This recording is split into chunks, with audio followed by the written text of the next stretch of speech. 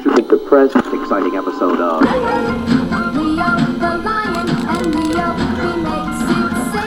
Lion Productions provides quality cinematic products that inspire, innovate, and entertain. Have you been burned alive and need compensation? Well, phone us now at 2648000. That's right, 2648000. Send you to the pod. Hiya!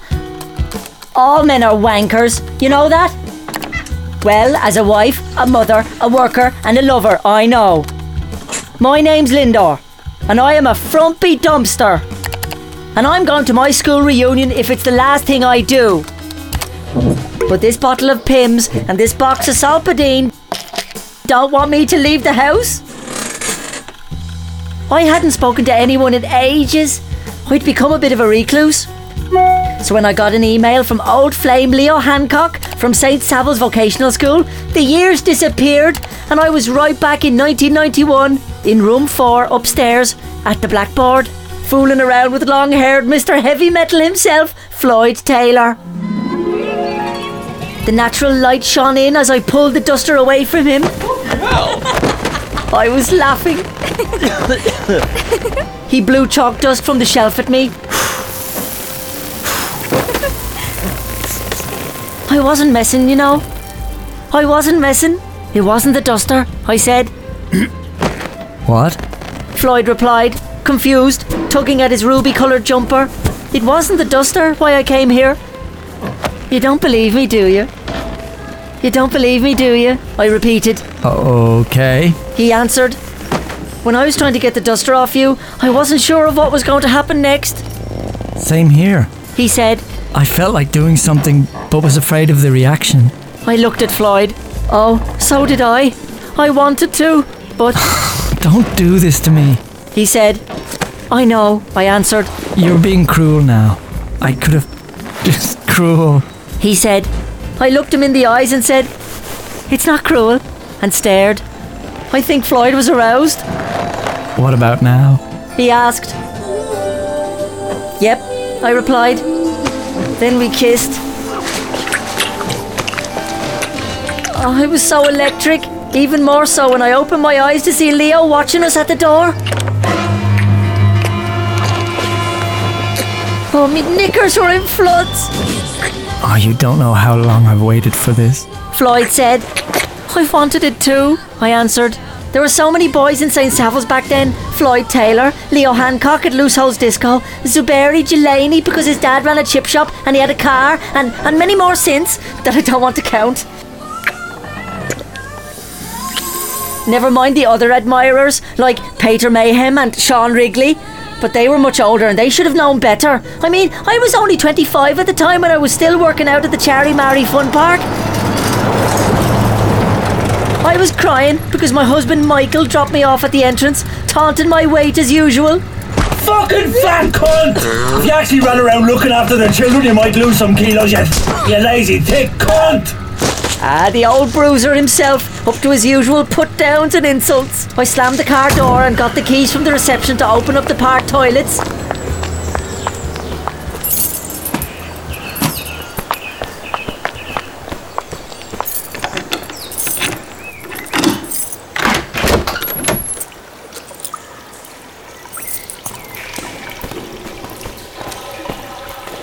But Janie Mac, you wouldn't believe this. The fun park owner, Peter Mayhem, was wanking over a huge photocopy of my Charry Mary application picture. A big A3 colour picture of me. Well, holy God now, I was so shocked. The buckles of me dungarees blew off. Now, I thought I was a decent looking girl at 25 then, but to find my boss tossing off to a huge picture of me when I applied to the park aged 12 was, well, a bit sick. I did not wait for an apology. No siree. I ran out of the toilet with Peter falling over his cords halfway down. I ran up to my parents' house across the road from the park and phoned my husband.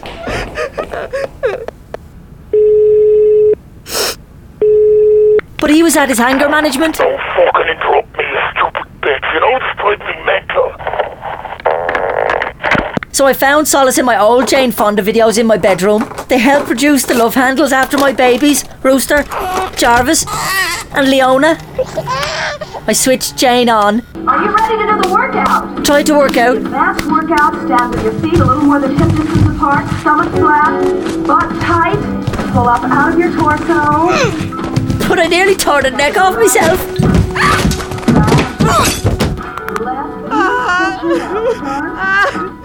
After a good cry, I switched off Jane, changed out of my denim dungarees and put on my favourite green floral dress with frilly cuffs, strapped on the black heels and cycled into Ratchley to buy some comfort food off Saoirse at the Hungry Hippo. I chained the bike outside, in I went. Bottle of Bordeaux, Jaffa cakes, tub of Häagen-Dazs. $8.91. Yeah, I know exactly how much it costs, Saoirse, thanks love. Here's a tenner, put the rest in the St. Savills fundraiser box. Bye ya, hon! But that reminded me, I hadn't been down in to see the old place since we graduated 7 years ago. Unlocked the bike, bag in the basket, and pedal down to see the old tech, as we called it.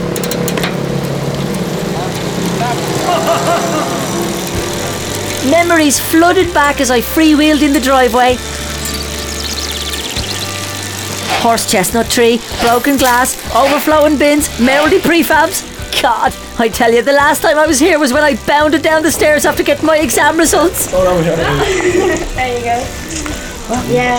I didn't think it passed him. But would you look? There was my old principal, Sean Wrigley. I'm your fucking gobshite, yeah. Standing at the entrance, slapping a young lad in a ruby-coloured jumper. When I was your age, I was out working. Your father's an awful idiot. So are you, huh?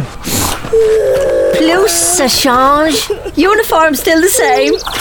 I jumped off the bike and chained it to the railing. Linder Lamb! He shouted, "Hiya!" Ah, yeah, good man yourself. He said to me, for some reason. You didn't forget about us. He wiped his nervous hands on his white Aran jumper. You were the best student we ever had, Lindor. He whispered in my ear and took my hand. How long have you got? Come on upstairs. Come on.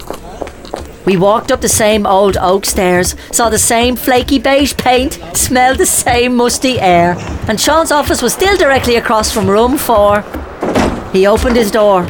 Sandra, bring me 2 coffees and fill up the twiglet bowl. He shouted. She scowled. Sandra was in my year. Look at her now. Bet down. We're out of twiglets. Well, fuck the... Go up to Saoirse and get some more. He roared, winking at me. I said, sure, it was okay. I had Jaffa cakes in the bag here. Jesus. It's good to see you, Lindor. He said, winking again. You're looking well. Are you still out at the fun park? I didn't want to talk about what just happened, so I said I was. How's the man? He met my Michael. No. The old bruiser is fine. He's still working out at Ratchley Chemical. There's food on the table anyway, I said, trying to draw a veil over it. So you know, no sooner had you graduated, married. First young, 18. So young. Yeah. He mused, opening up a juicy fruit. You want some? He offered. No thanks, Sean. And I stared at his hairy medals in the showcase behind his head. I don't know what the flip they were for, and he didn't want to ask. 18, 18 in life. You were pregnant before you were wed. Wasn't that the thing? Him, 10 years older too, huh? Cost of the fuck on it. I coughed, nearly choking on his candour. Didn't even get to college, did you, Lindor? Makes my feckin' heart bleed for you, girl. You were my best student. His eyes welled up as he stared at me.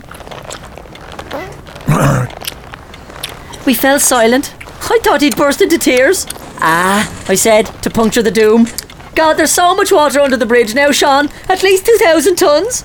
Anyway, I'm a yummy mummy now and was never happier. I lied. You are indeed, girl. You are indeed. Here, let me take this out in front of you.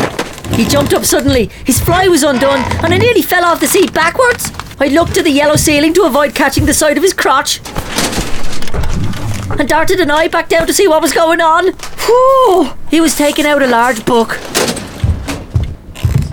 Take a look at this. Oh, Janie Mac, it was our yearbook from 1991.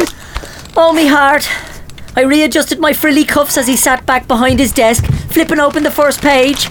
You remember these oddballs, do you? He said, sneering at the fresh faces in ruby-coloured V-neck Look jumpers. at this. Would you look at Look. Floyd? I'll show you. Leo, Wait. Adrian and Tony. Then there was JJ, Fucking Egypt. Gavin, Brendan and Clement. Oh, and look at Zuberi Jalady. He's so small. Nope. Then the girls. Oh, my Sharon. She married young too. And look, my bestie Claire. She's in America now. And Michelle. Oh, God. Sandra with the hook nose. And then, wait now. Huh? There's a blank space with my name under it. But my photo isn't there. Sean smiled. That was odd. Where am I, Sean? I asked. Where's my photo gone? There was silence with a hint of juicy fruit. You're right here, darling. He uttered and pushed his seat out from where he pointed to the edge of the desk facing him. He shoved the yearbook to the side. It revealed a taped but tattered top of a photograph with my face stuck to the desk where his crotch would sit. It looked all discoloured and rubbed. Ah! He started chewing gum faster and faster as he unbuckled his chinos. Ah! I screamed and jumped out of the chair, ran to the door with tears sliding down my face and hit the stairs. 2 at a time until I was outside. Unchained my bike and pedalled as hard as I could. Out past the prefabs, bins and Chestnut Tree, never to return, ever! Until I opened my baggy eyes again, back here in 66 Cranogue Crescent, Arklow. I moved my sleepy gaze from the bottle of Pimm's and stared at Leo Hancock's email. It was an invitation for a school reunion. Location? The Old Tech, of course. St. Savile's Vocational School. When? Thursday, 5 p.m. Don't bring partners, it instructs. There's been so much water under the bridge. It's like a tsunami. Sean Wrigley's probably long cold in the grave. But Janie Mac, how I'd appreciate a bit of attention like that now. It was so innocent by comparison to recent events. Anyway, a school reunion, 28 years later. If I don't count that semi-school thing I had in 2009. And I won't. I tell you now, it'll be gas telling them that Rooster, Jarvis and Leona have all grown up and left the nest. Leona even has a child of her own. Donica's gorgeous. I'm a granny now. It'll be even funnier when I tell them all that I'm a widow too. That the old bruiser himself departed back in 2010. I had an arse like a sack of potatoes during the noughties. More folds than an origami class. But I was back in training. Running up and down the Strand at 6 a.m. Taking in the greasy air of the Arklow Bay at low tide.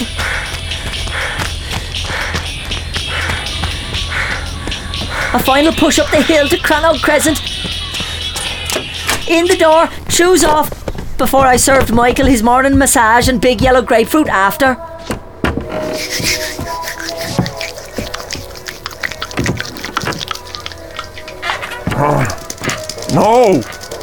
No, harder! Don't slap your arse on me so much. You know you weigh a fucking ton. If you don't go harder, I can't free up my toxins. How can I free up my toxins if you... Oh, wait. Here it is.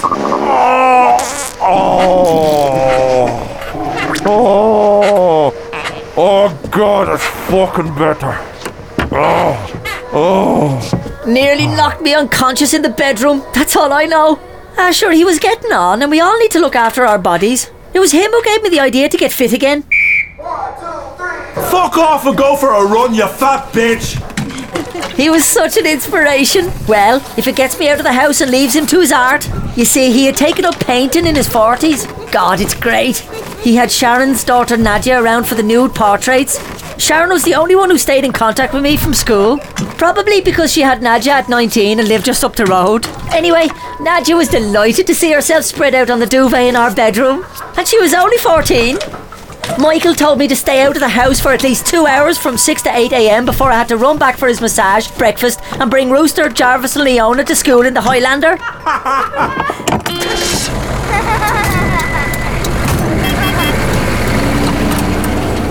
I tell you, I would sneak and listen to the Adrian and Tony radio show in the car too.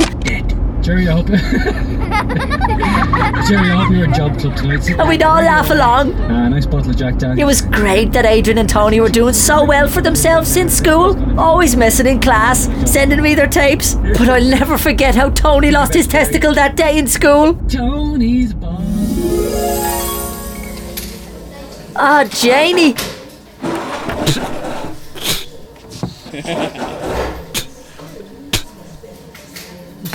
Adrian was at the back spitting through the top of his biro in Sean Wrigley's civics class like he was ejaculating.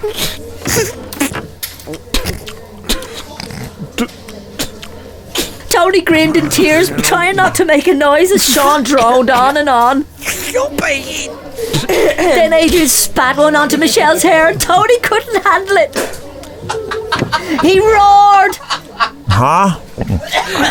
In a flash, Sean Wrigley launched the Bible full pelt down the room,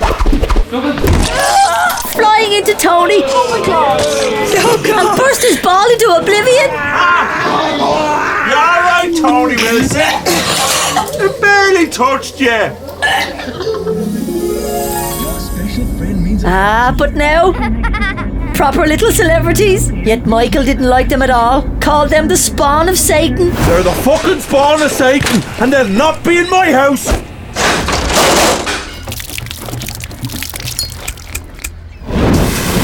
He threw out all the radios and burned them in the back garden. But the kids are awful divils and snuck in the shows on iPods from friends at school. I even listened to them in the shower.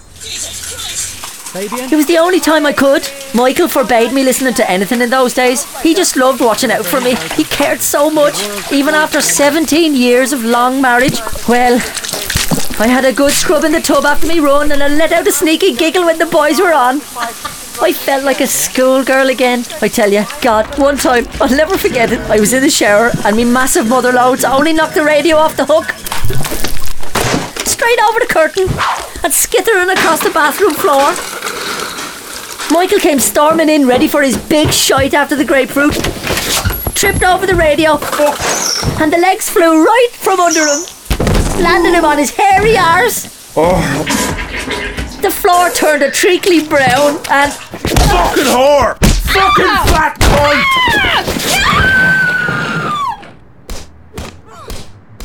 I passed out in the shock.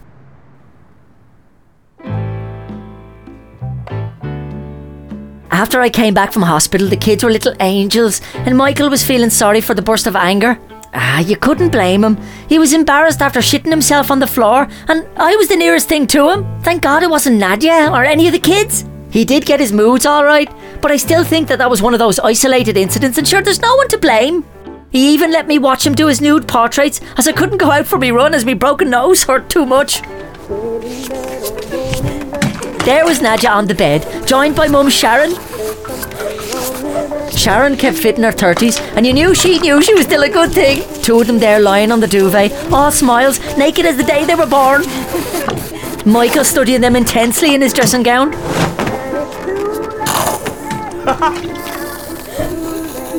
He got it as a gift from his mother on the anniversary when I happened to be in the hospital getting me nose set straight. I got a dressing gown too. It was so sweet of her.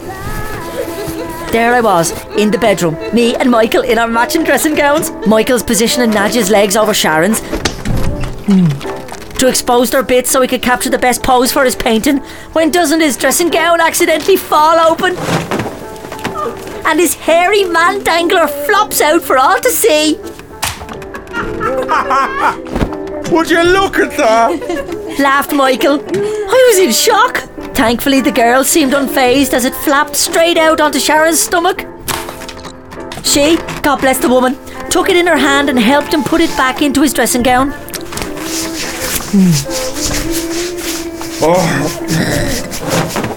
Sharon's such a sweetheart. I think Michael was a little aroused by this. I could tell. Little Michael was always popping out from then on, and Sharon was always helping it back in. Sometimes even Nadia lent a hand. This was so great to see my hubby the artist, with his passionate work concentrating very hard too. Now, I didn't want to step out of line, but I thought I could do just as good a job as Nadia or Sharon in a pose like that. I mean, lying on pillows with your legs open, how hard was it? You'd be away in a hack with that kind of job, wouldn't you? So there I was, in the bedroom, not a stitch on under the dressing gown. I had to do it. I jumped up, whipped off the gown, dived on the bed, and cocked me arse in the air.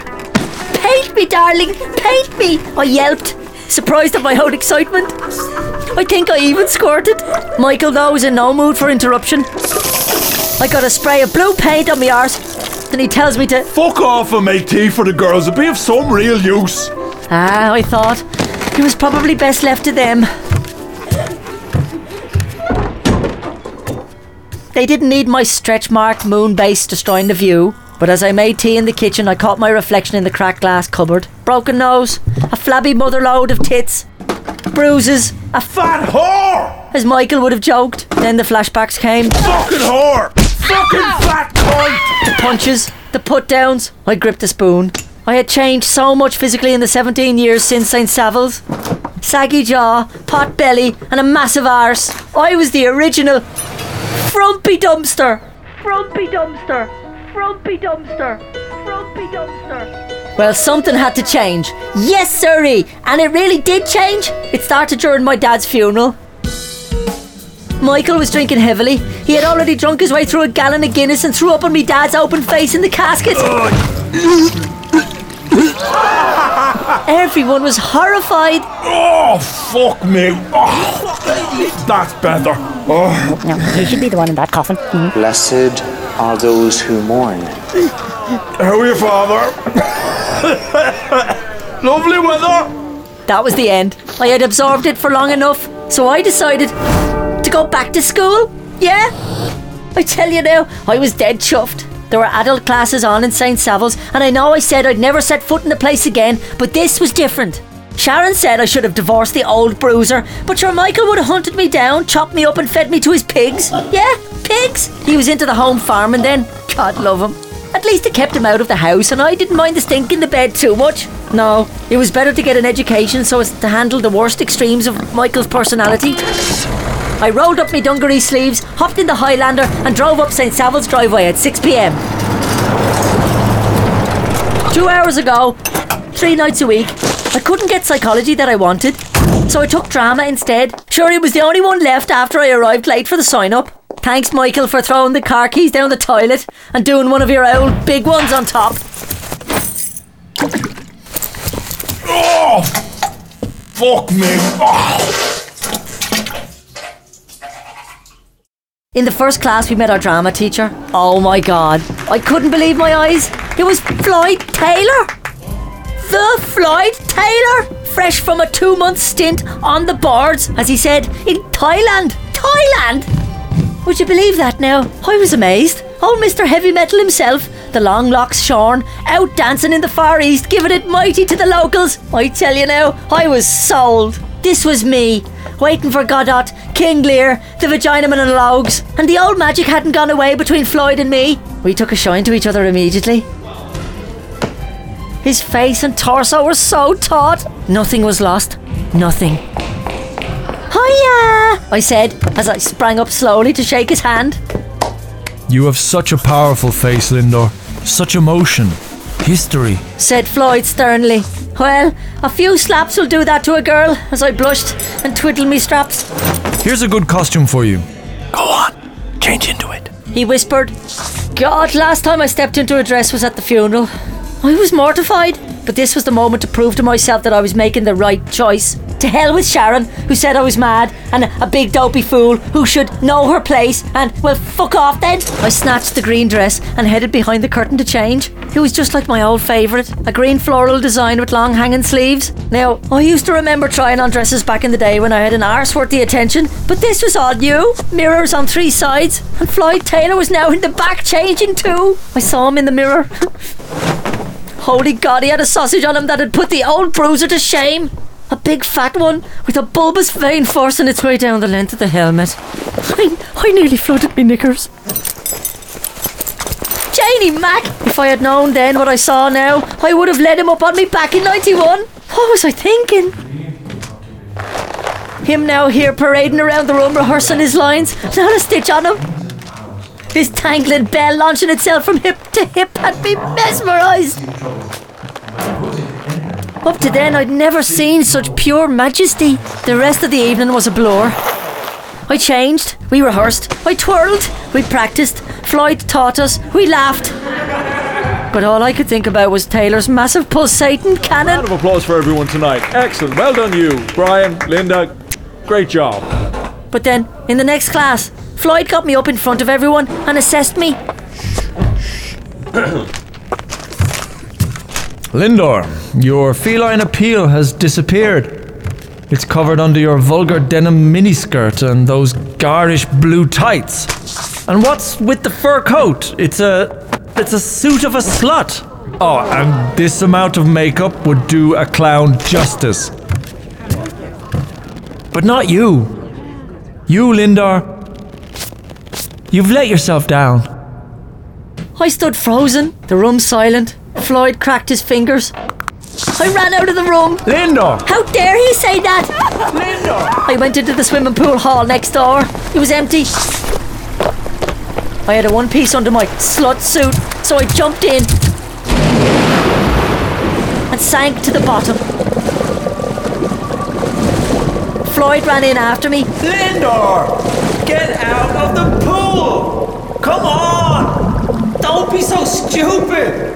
He shouted, waving his arms, motioning me to come up for air. I rose naturally, my wobbly motherlode bringing me back to the surface.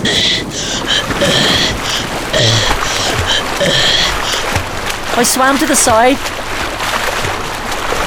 but refused to get out. I shook my head. He motioned again, smiling, and walked to my side of the pool, standing over me. His white canvas trousers seemed almost invisible, and he was going full commando. His huge langer must have been strapped to his leg with tape, I tell you. It was like an old trapped weasel. My eyes followed as he moved to the pool ladder. I suddenly got all giddy and wanted to spring up from the water like in La Dolce Vita. But the years had held me down, so all I could do was crack two of me toes off the ladder. I yelped.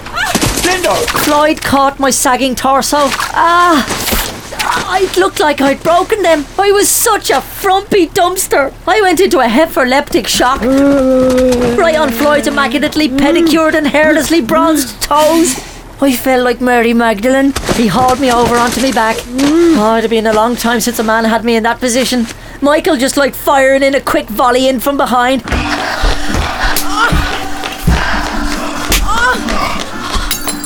Over the kitchen table before bed.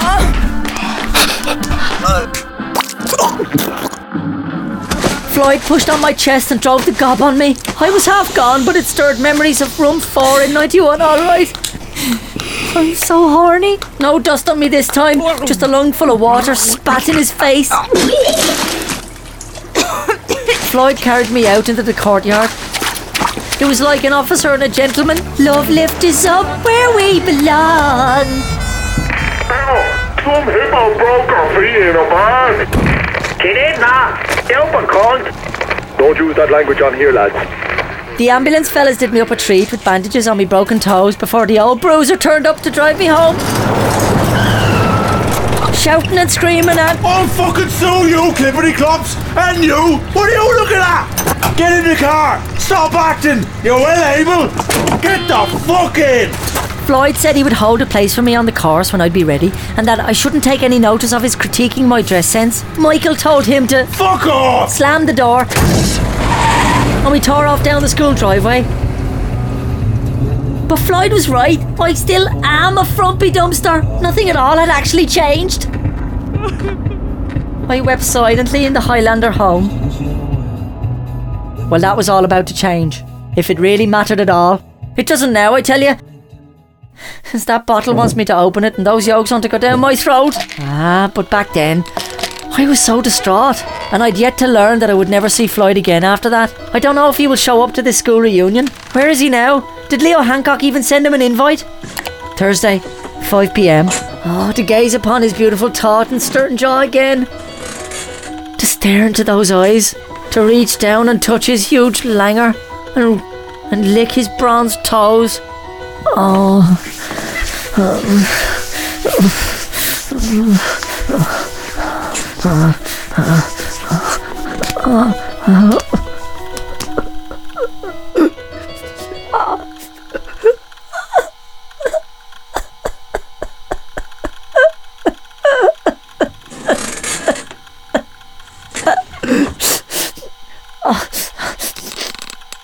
I'm crying again.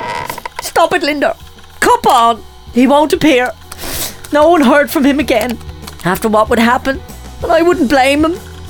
But I'll always have room for Floyd Taylor, my long-haired Mr. Heavy Metal Man. The last straw with Michael really came when he took out my green floral dress, the one that I had kept perfect for years, and started to rub wet paint off his penis in front of Nadja on our bed. No! I screamed as he twisted the pattern around and round, splattering paint everywhere. He had given up home farming, shot the pigs, dumped them on the strand and went back to the canvas. And there he was, laughing, dressing gown open for Nadja to stare at, squeezing off gobs of blue paint into my pristine gown, emptying any hope I had at continuing with this man. I shouted at him to stop. Stop destroying it, you bastard! What? This old rag? So you look like a vampire's wife, innit? He laughed, wiping harder. I lunged for it and tore it away from his hands. But it was ruined. Blue smudges everywhere. It was a long time coming, and I know I had resisted Sharon's advice, but after Floyd Taylor had turned up broken-legged and barely breathing at the back of the Ratchley Chemical Factory, I knew something was not right. I dreaded the idea. I refused to accept, blocked it out even, but I knew Michael had seen the chemistry between Floyd and I. I'm sure the old bruiser saw that Floyd had some savage tool behind the cotton as we drove away that night. I just didn't want to imagine what may have happened as a result, and if he desecrated my dress in revenge. All I knew was that the drama classes were cancelled, money refunded, and as of that moment this vampire's wife was out for blood. All the time up to then, I had never dreamed of using the savings I had squirreled away in the dusty lingerie, but as Michael used my beautiful dress to clean himself off, that was it. Out came the money from the old Wonderbras, and off I went. Bye-ya! Cunt! I left with the bag he threw at me and rented a bedsit behind Ratchley Main Street. It wasn't too bad. Brewster, Jarvis and Leona visited, as sometimes did my red-headed bedsit neighbour. Hey, I know you, don't I? We went to St. Savile's together. It's JJ, remember? JJ, Jagger Jordan. Jesus, it's been a while. Hey, we should roll one sometime. Would you be up for that? I'm up for that, like, if you'd be. I had no idea what he meant. Yeah, sorry about last night and your door buzzer. I was off me tits. I pressed it by accident. And it sounded like an E. And then I pressed it again. And it sounded like a G. So I started tapping it out. E, G, G, A, A, C, B, C, B, C, G, G, A, A. You know, Iron Man. By Black Sabbath. You don't? No? I said I never liked those metal lads. Black Sabbath. I tell you now. All I remember was that JJ was a freak in school, hanging around with Gavin and Clement, and it was best to ignore them lads. But aside from 2 a.m. doorbells, all in all I settled into my post-old bruiser life. One day, after sewing the straps on my dungarees, this lady went to the pub. God, I hadn't been in one of them since the last millennium. Well, I was only going in to get myself a little bottle of Jemmy to take the edge off. It had all been a bit of a trauma lately, and it was then when I bumped into Michelle. Michelle from school. She only runs the whole small pub herself, and I never knew. I suppose I was never let out at night other than to go to those classes, and I'll say this, me and Michelle hit it off mighty. We weren't the best of friends in school. I think she was jealous of me getting more A's after all the studying her parents forced her to do. And I got all the boys' attention too, although I remember Adrian was hot in her tail. Sure enough, I was wobbling back to my bedsit after spilling a lot about my life, and she, hers, her time being molested in Ballymun, and some casting agency work she did with Lion Productions.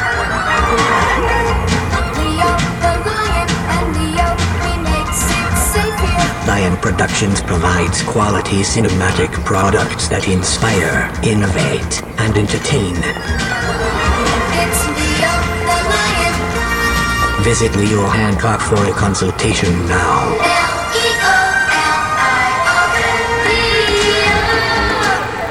But I was happy and drunk. I managed to lock the door before JJ could play me more of his music on his portable keyboard and telling me about Celestine prophecies. You have to read it. He said, The Celestine Prophecy by James Redfield. James says that whenever people cross our paths, there's always a message for us. Chance encounters do not exist, but how we respond to these encounters determines whether we're able to receive the message. If we have a conversation with someone who crosses our path and we do not see a message pertaining to our current questions, it does not mean there was no message. It only means we missed it for some reason. I didn't know what he was saying. Anyway, next day with a fuzzy head, I washed my green dress for the 5th time, cut off the blue stained sleeves, and it looked good as new as I forced my folds into the halter neck with hazy flowers.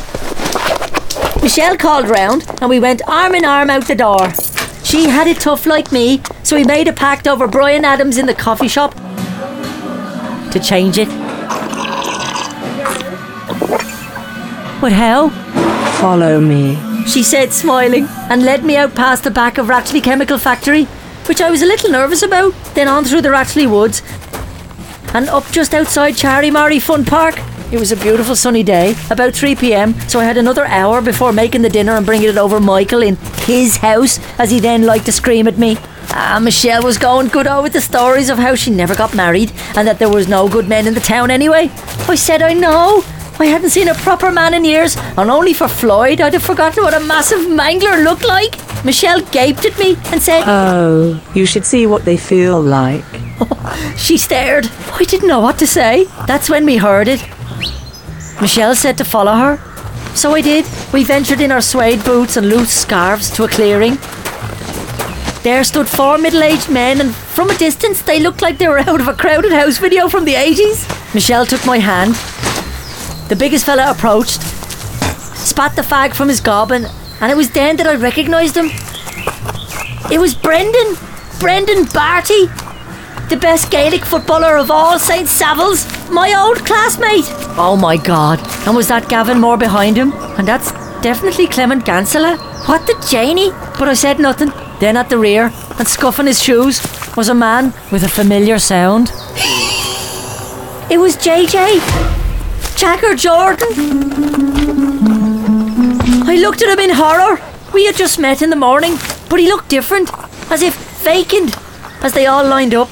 JJ, Brendan, Gavin and Clement, just like our yearbook from 91, a semi-school reunion in the woods outside the fun park. Oh, good woman yourself, Michelle. She's a hefty one, said Brendan, staring at my buxom motherlode. Yep, 18 extra kilos will do that to a girl. And never mind the slabs of black eyeliner I got off Michelle too. Yet there was no hint of them recognising their classmate 18 years on. As for JJ, he just stared ahead with bloodshot eyes. Were they letting on? And if not, surely I didn't want to tell them. I was too busy sweating, which made what was about to happen one of the strangest episodes of my life. And it was a wonder too that JJ kept his mouth shut about seeing me that morning at the flat. But soon I was to realise why. Ready? Said Brendan again. Sure, let's burst it on. He sounded brain damaged. Must have been all those years fighting the football. But I was mesmerised. What were we all doing in this field, Michelle? Just then I made out the big bent helmet under Brendan's grey stonewashed jeans. His fashion sense was always rubbish. His hammer twitched as Brendan took me by the hand. I jolted.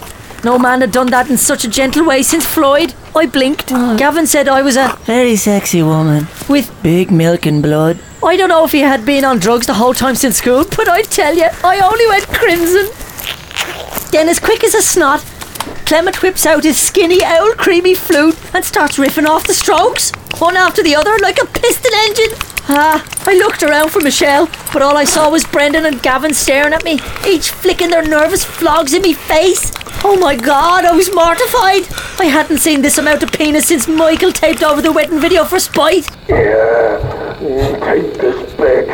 Fucking have and hold it forever, you cunt. Come come on, don't be shy now. You're not shy, I know you're not.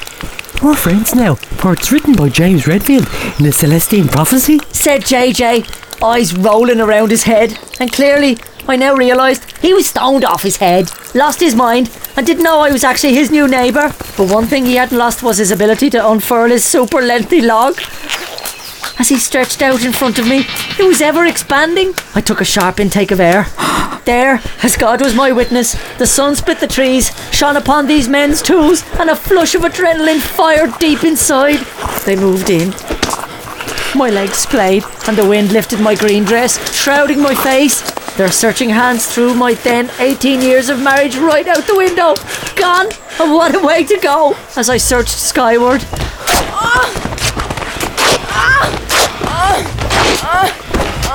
I didn't know I had it in me. I didn't know I could have 3 in me at the one time. Holy God. They wanted me. They worshipped me. They didn't know who I really was. But I was inside their skin. I filled my lungs to the ribs. I am a woman again.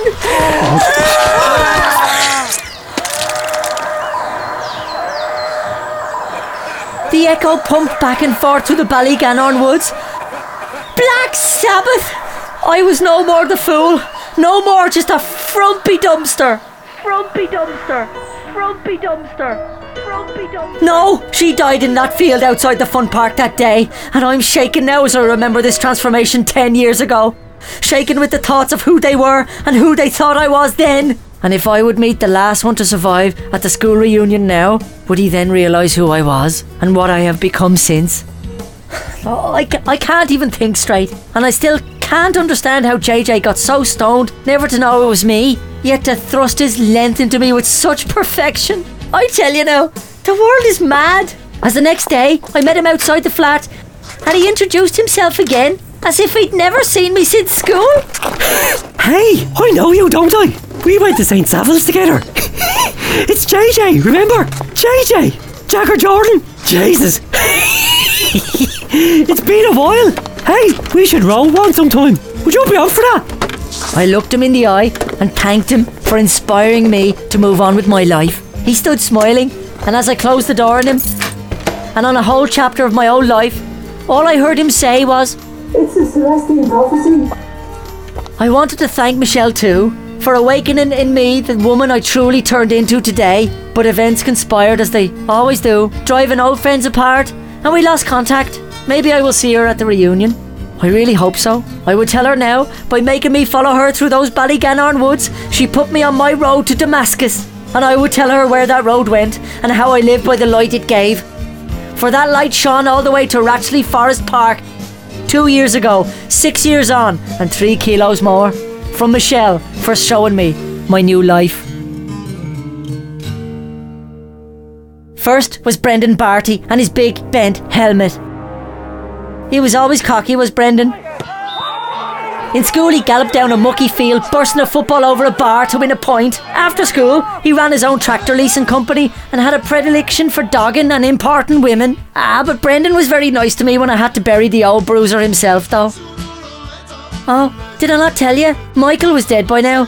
He had ran away and left me to pay the bills, fled to France with Nadia, received a midlife crisis in his late 40s as Nadia ran off the Frenchman, and then he tried to crawl his way back.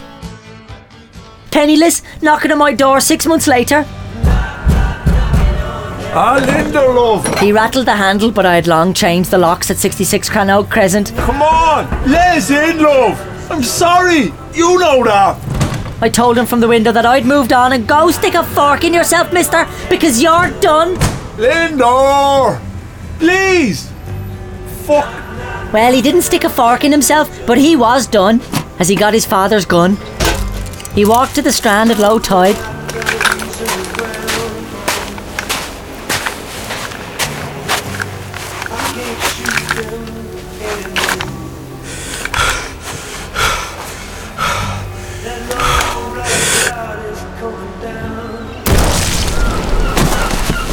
And blew the side of his head off. Papers say that it was the sea that took him. I know different.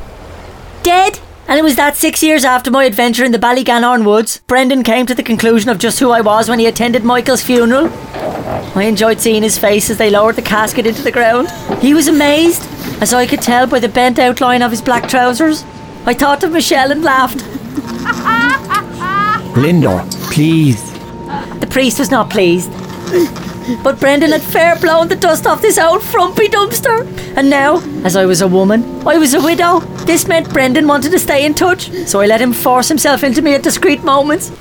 Dirty, sneaky bitch, Linda. How did I not know it was you? You married too young. Usually outside, and more at night. With this soaking wet cunt of yours, and Michael not even cold in the ground. What are you doing, lads? What the fuck are you doing? Get out of this graveyard now! This is consecrated soil! Next day, I thought I would surprise Brendan. He promised he would cheer me up and lay me out on the thick grass in Ratchley Forest Park. Said he'd keep me safe. Ah, Brendan. He was my wild man of the woods. All sinewy pecs and wide grin. Add in liposuction, a hair transplant, and the suspected brain damage. He'd pass for half my age. Hiya, Brendan. Are you ready, Linda? I picked him up in my new Ford Banjo at 9 p.m. Come on then, let's burst her on.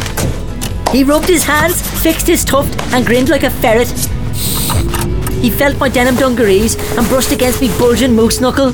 Oh, I was gushing. He stared down my open, heaving motherlode as we rumbled over the cattle grid into the park as dark killed dusk. He smiled at me and licked his lips, telling me I was still gorgeous after all these years, and why did he never get up on me in school? I thanked him. He was so nice. He was so manly as he sucked through his teeth, spread his legs and pulled his crotch. I smiled and slammed on the accelerator. Brendan's head sheared back. I hit 90. He gripped the door. I put on my lipstick. He tried to speak. I looked at him, killed the lights, and laughed. 100, 120. The banjo was alive. Brendan was there roaring at me. Stop bursting it on, you crazy bitch! I rubbed his leg, took out my breasts, and tore up the hill overlooking the river. He didn't know where to look as we bounced along.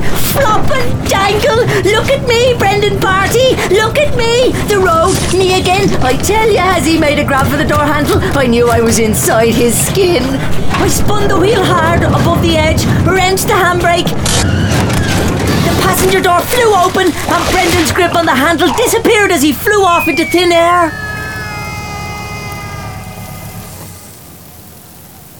Then nothing. Sweet silence as dust fell through the lamplight and over the ravine. Then the cascading cracks of branches below.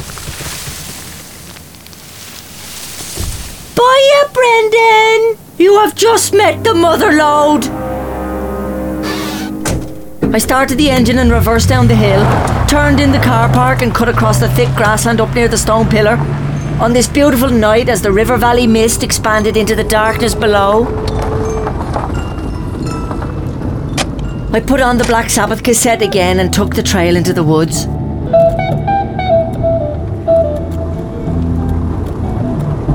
I came to a stop, turned off the banjo but kept the lights on. I liked how they illuminated the thick row of gently undulating pine branches. I stepped out, adjusted my tights and pulled the dungaree straps tighter. I began to walk. It was a clear night, awash with a studded show overhead. I left the woods, looking upward as I did. My thoughts turned to home, where Leona, my youngest, was due any day now to give birth and make me a granny. Suddenly, a sound stirred the serene silence. I looked up, catching sight of a darkened figure sitting on a bench ahead. Hey, come here, you. I approached quietly. He looked drugged out of his mind, and I should know. I helped take care of losers for my day job in Ratchley Outreach Centre. Yeah, you. The man gestured me to come over. I recognised his voice. I would never have forgotten it. At 1 a.m, sitting on a bench in Ratchley Forest Park was Gavin Moore. Without a moment's thought, I walked towards him. As I reached the bench, he jumped up, grabbed me by the dungaree straps, and held a knife to my throat. He stank of whiskey. You're gonna give me your pussy, or I'll... have to cut it out of you. Gavin threatened softly as he grabbed my breast.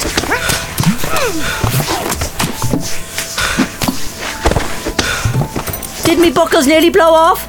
No, they did not. Not an inch did flinch. I stared straight ahead. I said, "You want to rape me? Or kill me? Well, you've already been inside me 6 years ago. And I want to thank you for that, Gavin. You helped change me. But now, I'm the one inside you. I'm in your head. You know who I am. And you've just hit the mother load." His eyes reared up. His head wrenched back. He wobbled, stunned, and could not find words. He released his grip on my straps and lowered his knife. I looked at him. He stared wild-eyed at me, breathing fast. He started to scream. I started to laugh.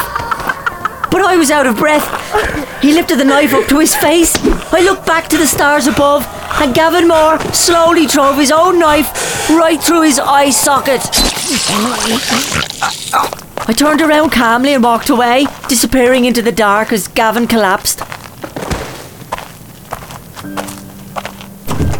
I got back into the banjo, engine on.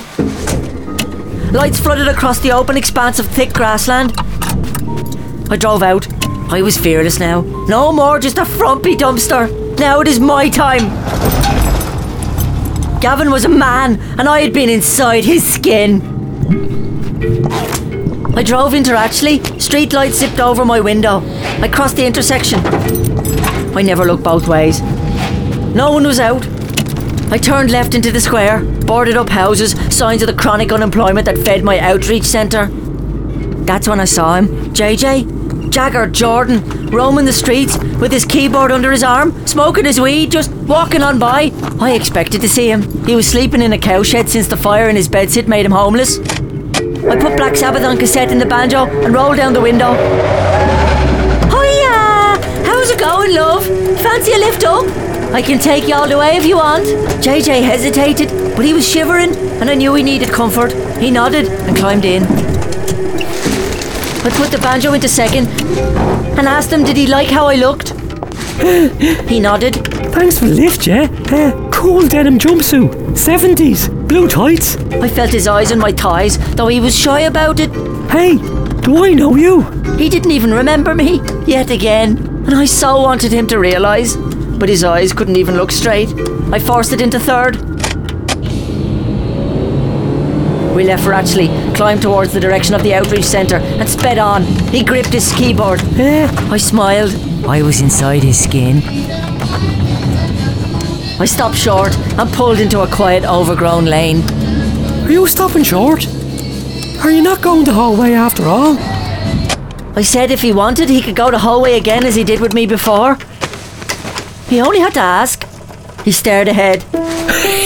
Laughed to himself, all confused, but nodded. Then looked at me. I took out my breasts. And before he could land a nipple, I forced his face in. I could hear his muffled delight. I grabbed his head and pressed him deeper. He squelched and squirmed for air, sucking on my chest. I rammed his head up against the passenger door, my heels dug in, my legs straightening. He dunked me with his fists, but my buckles softened his blows. He tried to pull my hair, but I was well used to that from my old bruiser Michael. I pushed in harder, his head jammed, unyielding. A judder and spasm. Then his arms fell slowly. There was no more fight, no more air, no more JJ. Booyah! You've just hit the mother load! Smothered into silence, Jagger Jordan was stone cold forever, never to be found again.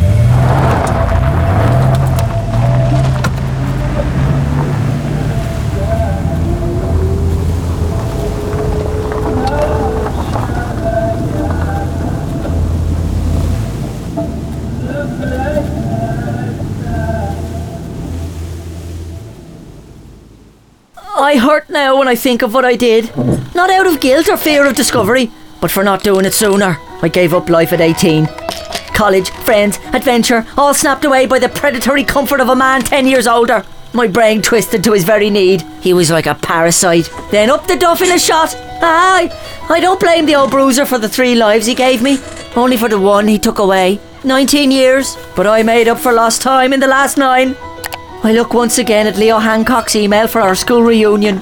Thursday, 5 p.m, St. Savills. Don't bring partners. Leo writes in capitals. Well, that's me sorted, mister. He still holds a flame. God love him. Look at all those smileys. Thursday, 5 p.m. Today, in 2 hours. Here, shut that laptop, Lindor. You've no time to root round the past. You have to get ready. Put some lippy on. Tart yourself up, woman. I wonder would I be able to fit in that little green dress now? Where do I have it? I'd say it'd be a bit too tight for me. But look it, everything's a bit too tight now. Not afraid to admit it. No plenty on the table anymore. No steady income after the outreach centre shut down and I was going without dinners. The fear of Frumpy Dumpster still possessed me. And as I looked in the mirror, those lines were getting longer. I'm not the vivacious 44-year-old of 2 years ago that had men falling dead at her feet. I'm just a widower who is expected to slowly disappear from society. And what if I did? Leona has Donica. Rooster and Jarvis are off on their adventures and they all know about family bereavement at this stage. This bottle of Pimm's and this box of Salpatine don't want me to leave this house. And who'll stop me? No one. Yeah, do it. Do it. Do it. Right, I know exactly what I'll do. But first, I looked in the mirror, the old floral halter neck hugging my undulating fat. But I didn't care. It was my green dress. I strapped on my black heels, grabbed the keys and slammed the door. I walked to the credit union. Hiya, hon!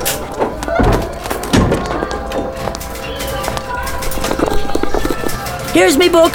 Can I take out all the savings, please? Outside I saw a bike leaning on a railing. It was unlocked. Idiot. That's mine now, I giggled and stole it.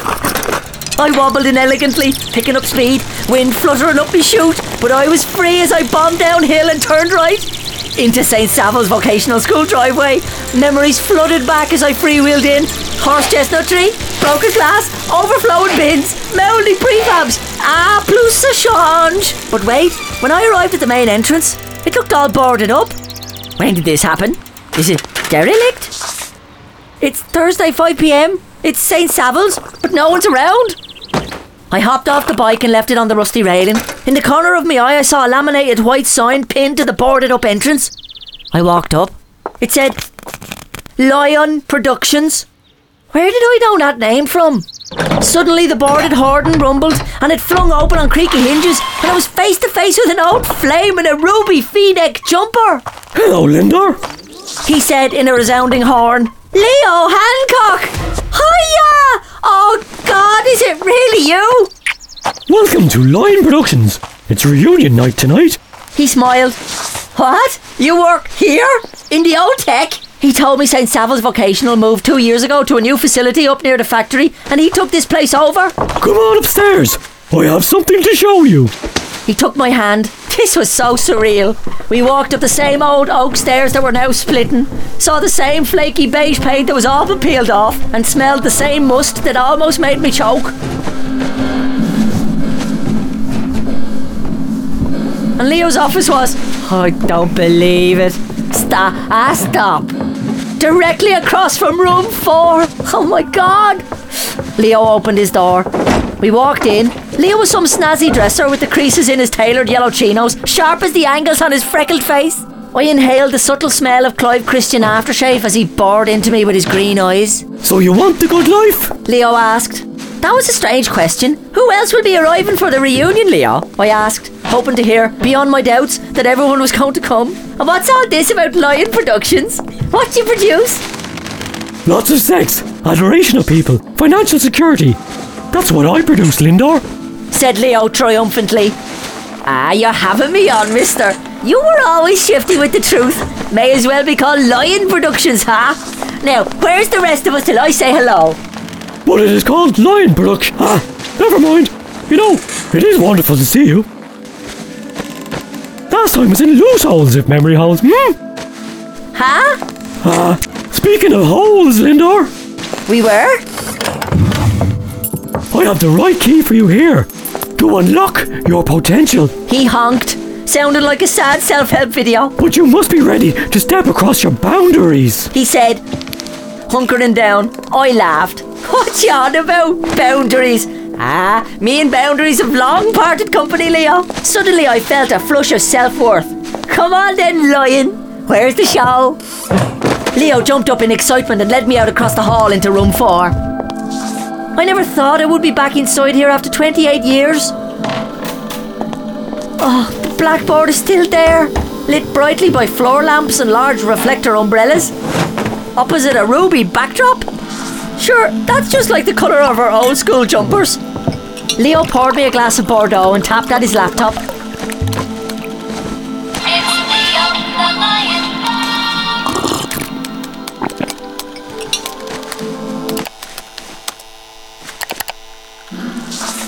Oh, summer of '69. Wow. He said he'd take a few shots for the reunion, and I was only delighted to go for a spin on the backdrop. There were pillows everywhere. He told me to twirl, snap, again, snap, lift it a bit, snap, more leg, snap, a bit more, snap, snap, higher Lindor, snap, Shaney. By this stage the dress was nearly up to me stretch marks. I didn't care. Leo looked like he was getting off on it, and this Bordeaux was working. The photo shoot went on and I felt amazing. Leo was wide-eyed as he snapped, his little freckles jumping. This old Frumpy Dumpster was an object of lust and desire, just as I was 28 years ago in this very room. Sure, my hefty mother-in-law drooped and sank. I had stretch marks and my arms jiggled, but I was loving the skin I was in, and I was not alone. That's real beauty. Suddenly, Leo's laptop buzzed. He smiled, called me over and filled up my glass. He told me that he was streaming the photo shoot live on Facebook and everyone was going wild for my photos.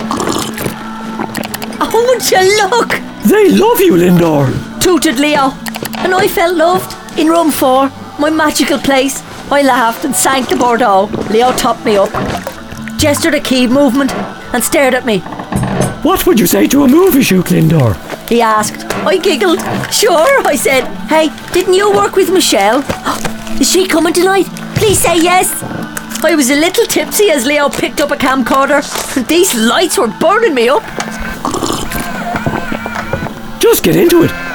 It's worth €4,000, he said as he started recording. I tried to understand what he meant. He wanted to give me money to film me? Ah, Leo, I laughed. But inside I knew I was a woman whose table didn't have plenty, so this fee made my eyes water.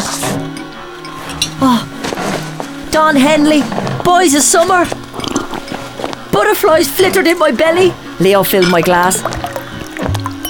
It'll be a straightforward one-on-one for your first scene, said Leo in full command. I was wobbling everywhere, but I managed to nod. A reunion video? Why not? This wine. Good? It'll be with Joe Hilty, he added. I burst out laughing. Joe Hilty? Who's he? I don't remember him from school. Isn't that the name of a machine? Weren't you playing at Mr. Lion Products? He gets his name as he power drills women. Women like you, Lindor. And action! Leo roared.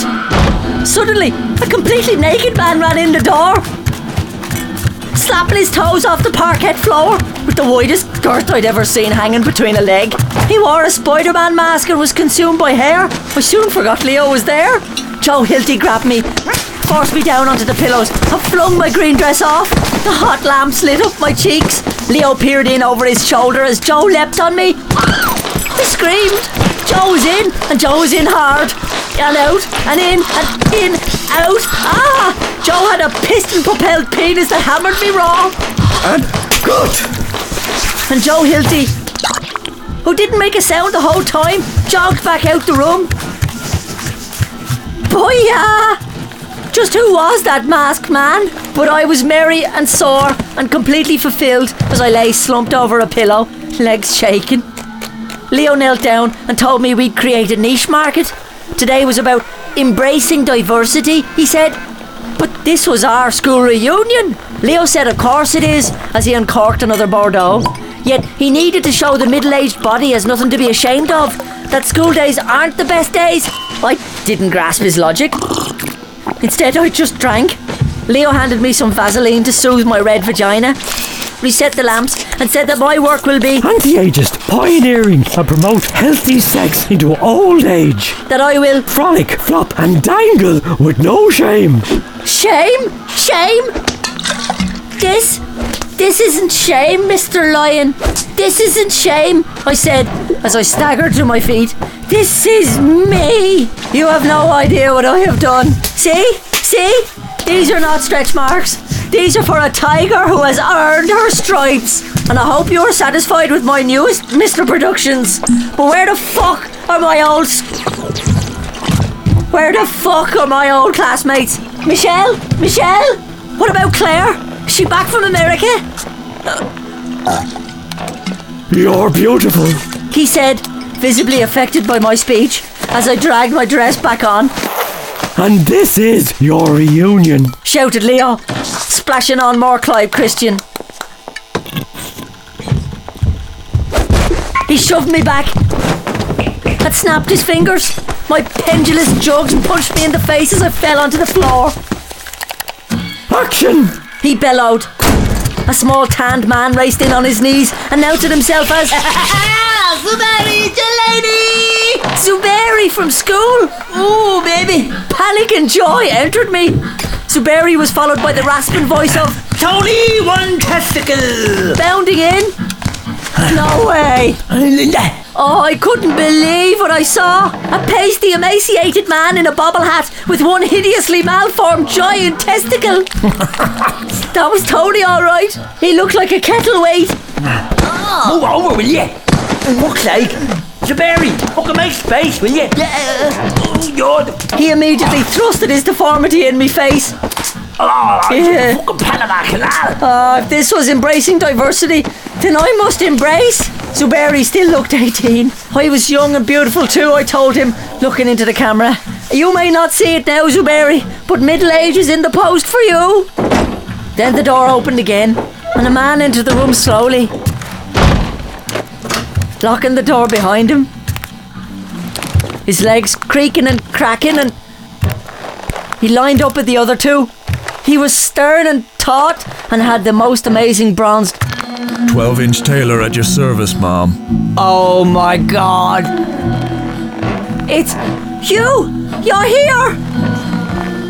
You turned up! I didn't think... And room 4? Do you...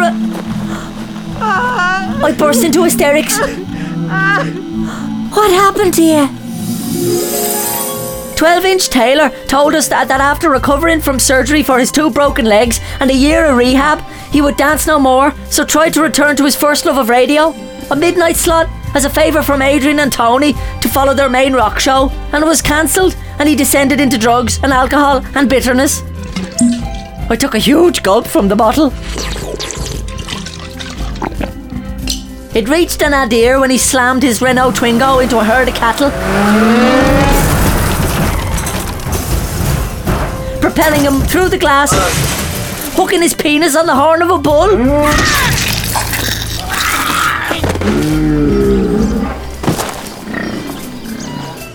The split penis was sewn up, but he chose plastic surgery to extend it during the operation. Thus began 12-inch Taylor and his career in porn.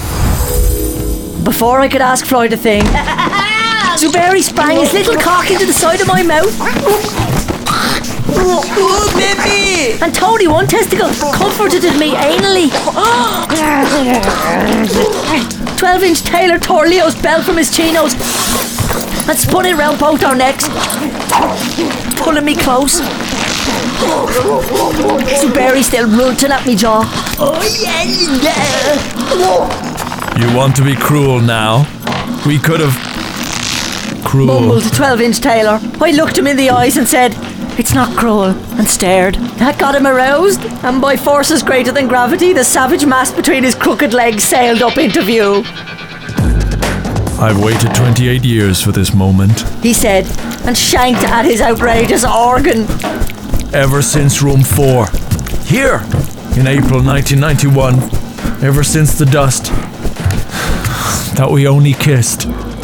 Now, I have you. He scowled. And pushed Tony out of me. Fuck's sake! Cracking himself down onto one knee. I grabbed the belt and restricted his words. His yardstick interrogated my green dress, poking my folds. I was nearly gushing. What will old Bruiser think now? But that's when the rage filled me, and it wasn't Taylor's 12-inch. No, because this was not what room 4 is. This is not why I'm here. Look at me, Taylor. Suddenly the violent flashbacks. Fucking whore! The punching. Fucking fat cunt! The old Bruiser's put-downs. I boiled over and pulled the belt tighter around my co-star's neck. What? Look at me, Taylor. Look how wet I am for you. Leo zoomed in. I can't, please! 12-inch strained and wrenched as I squeezed the life from him. His eyes bulged. I leaned into his throttled face. Finally, you get to put it in me after all these years, Floyd. He spat phlegm, his magnificent beast scraping my chin. Finally, I get to feel you inside me. Can't you see how much I loved you and want you to fuck me? Keep filming. This is magnificent. Cried Leo Hancock. Tony, one testicle, sensing the mood, ran for the door. But the door was locked. He scrambled for a key, knocking the laptop and the aftershave flying. I hoofed my legs under me, pushed Zuberi Jelani off me, and hauled myself up, constricting 12-inch Taylor's beetrooted neck. I turned to face all 4, in room 4. Zuberi, Leo, Tony, and you. Stop! But I can't let you inside me like this, Floyd. This is my room. Mine. And you and your flesh rats have raped its soul. And Mr. Lion here exploiting you for money. This is no reunion. Only a reunion fantasized behind my back. And I knew it. I didn't want to, but I knew. We can never go back. And you can't have me like this. Not here. You can't desecrate my memories. They were innocent. You just... Oh, they're no wankers. I released Taylor and jumped for the half bottle of Bordeaux.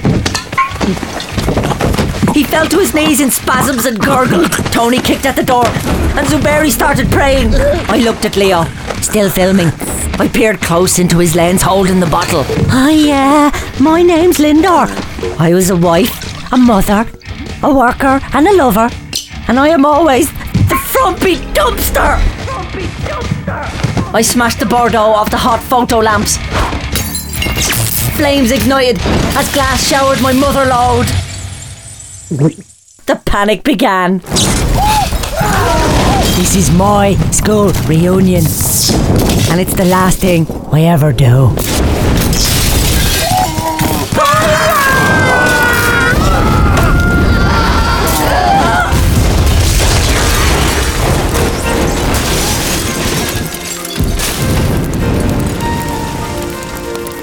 I know this pain. Why do you lock yourself up in these chains? No one can change your life except for you. Don't ever let anyone step all over you. Just open your heart and your mind. Is it really fair to feel this way inside? Oh, someday somebody's gonna make you wanna turn around and say goodbye. Until then, baby, are you gonna let him hold you down and make you cry? Don't you know, things will change, things will go your way. If you hold on for one more day, if you hold on for one more day, things will go your way. Hold on for one more day. Frumpy Dumpster, an A&M production. Starred Linda Lamb, My name's Lindor. Floyd Taylor, Lindor. Michael Lamb, Lindor, love. Sean Wrigley, Lindor Lamb. Jagger Jordan, Hey, I know you, don't I? Brendan Barty, Are you ready, Linda? Gavin Moore, Very sexy woman. Michelle McTimian, Follow me. Bert Kavanagh, What are you doing, lads? Leo Hancock, Hello, Linda. Zuberi Jelani, Oh yeah. Joe Hilty, and Tony Wilson. Somebody's gonna make you wanna turn around and say goodbye. Until then, baby, are you gonna let him hold you down and make you cry? Don't you know, things will change, things will go your way. If you hold Copyright A&M 2019.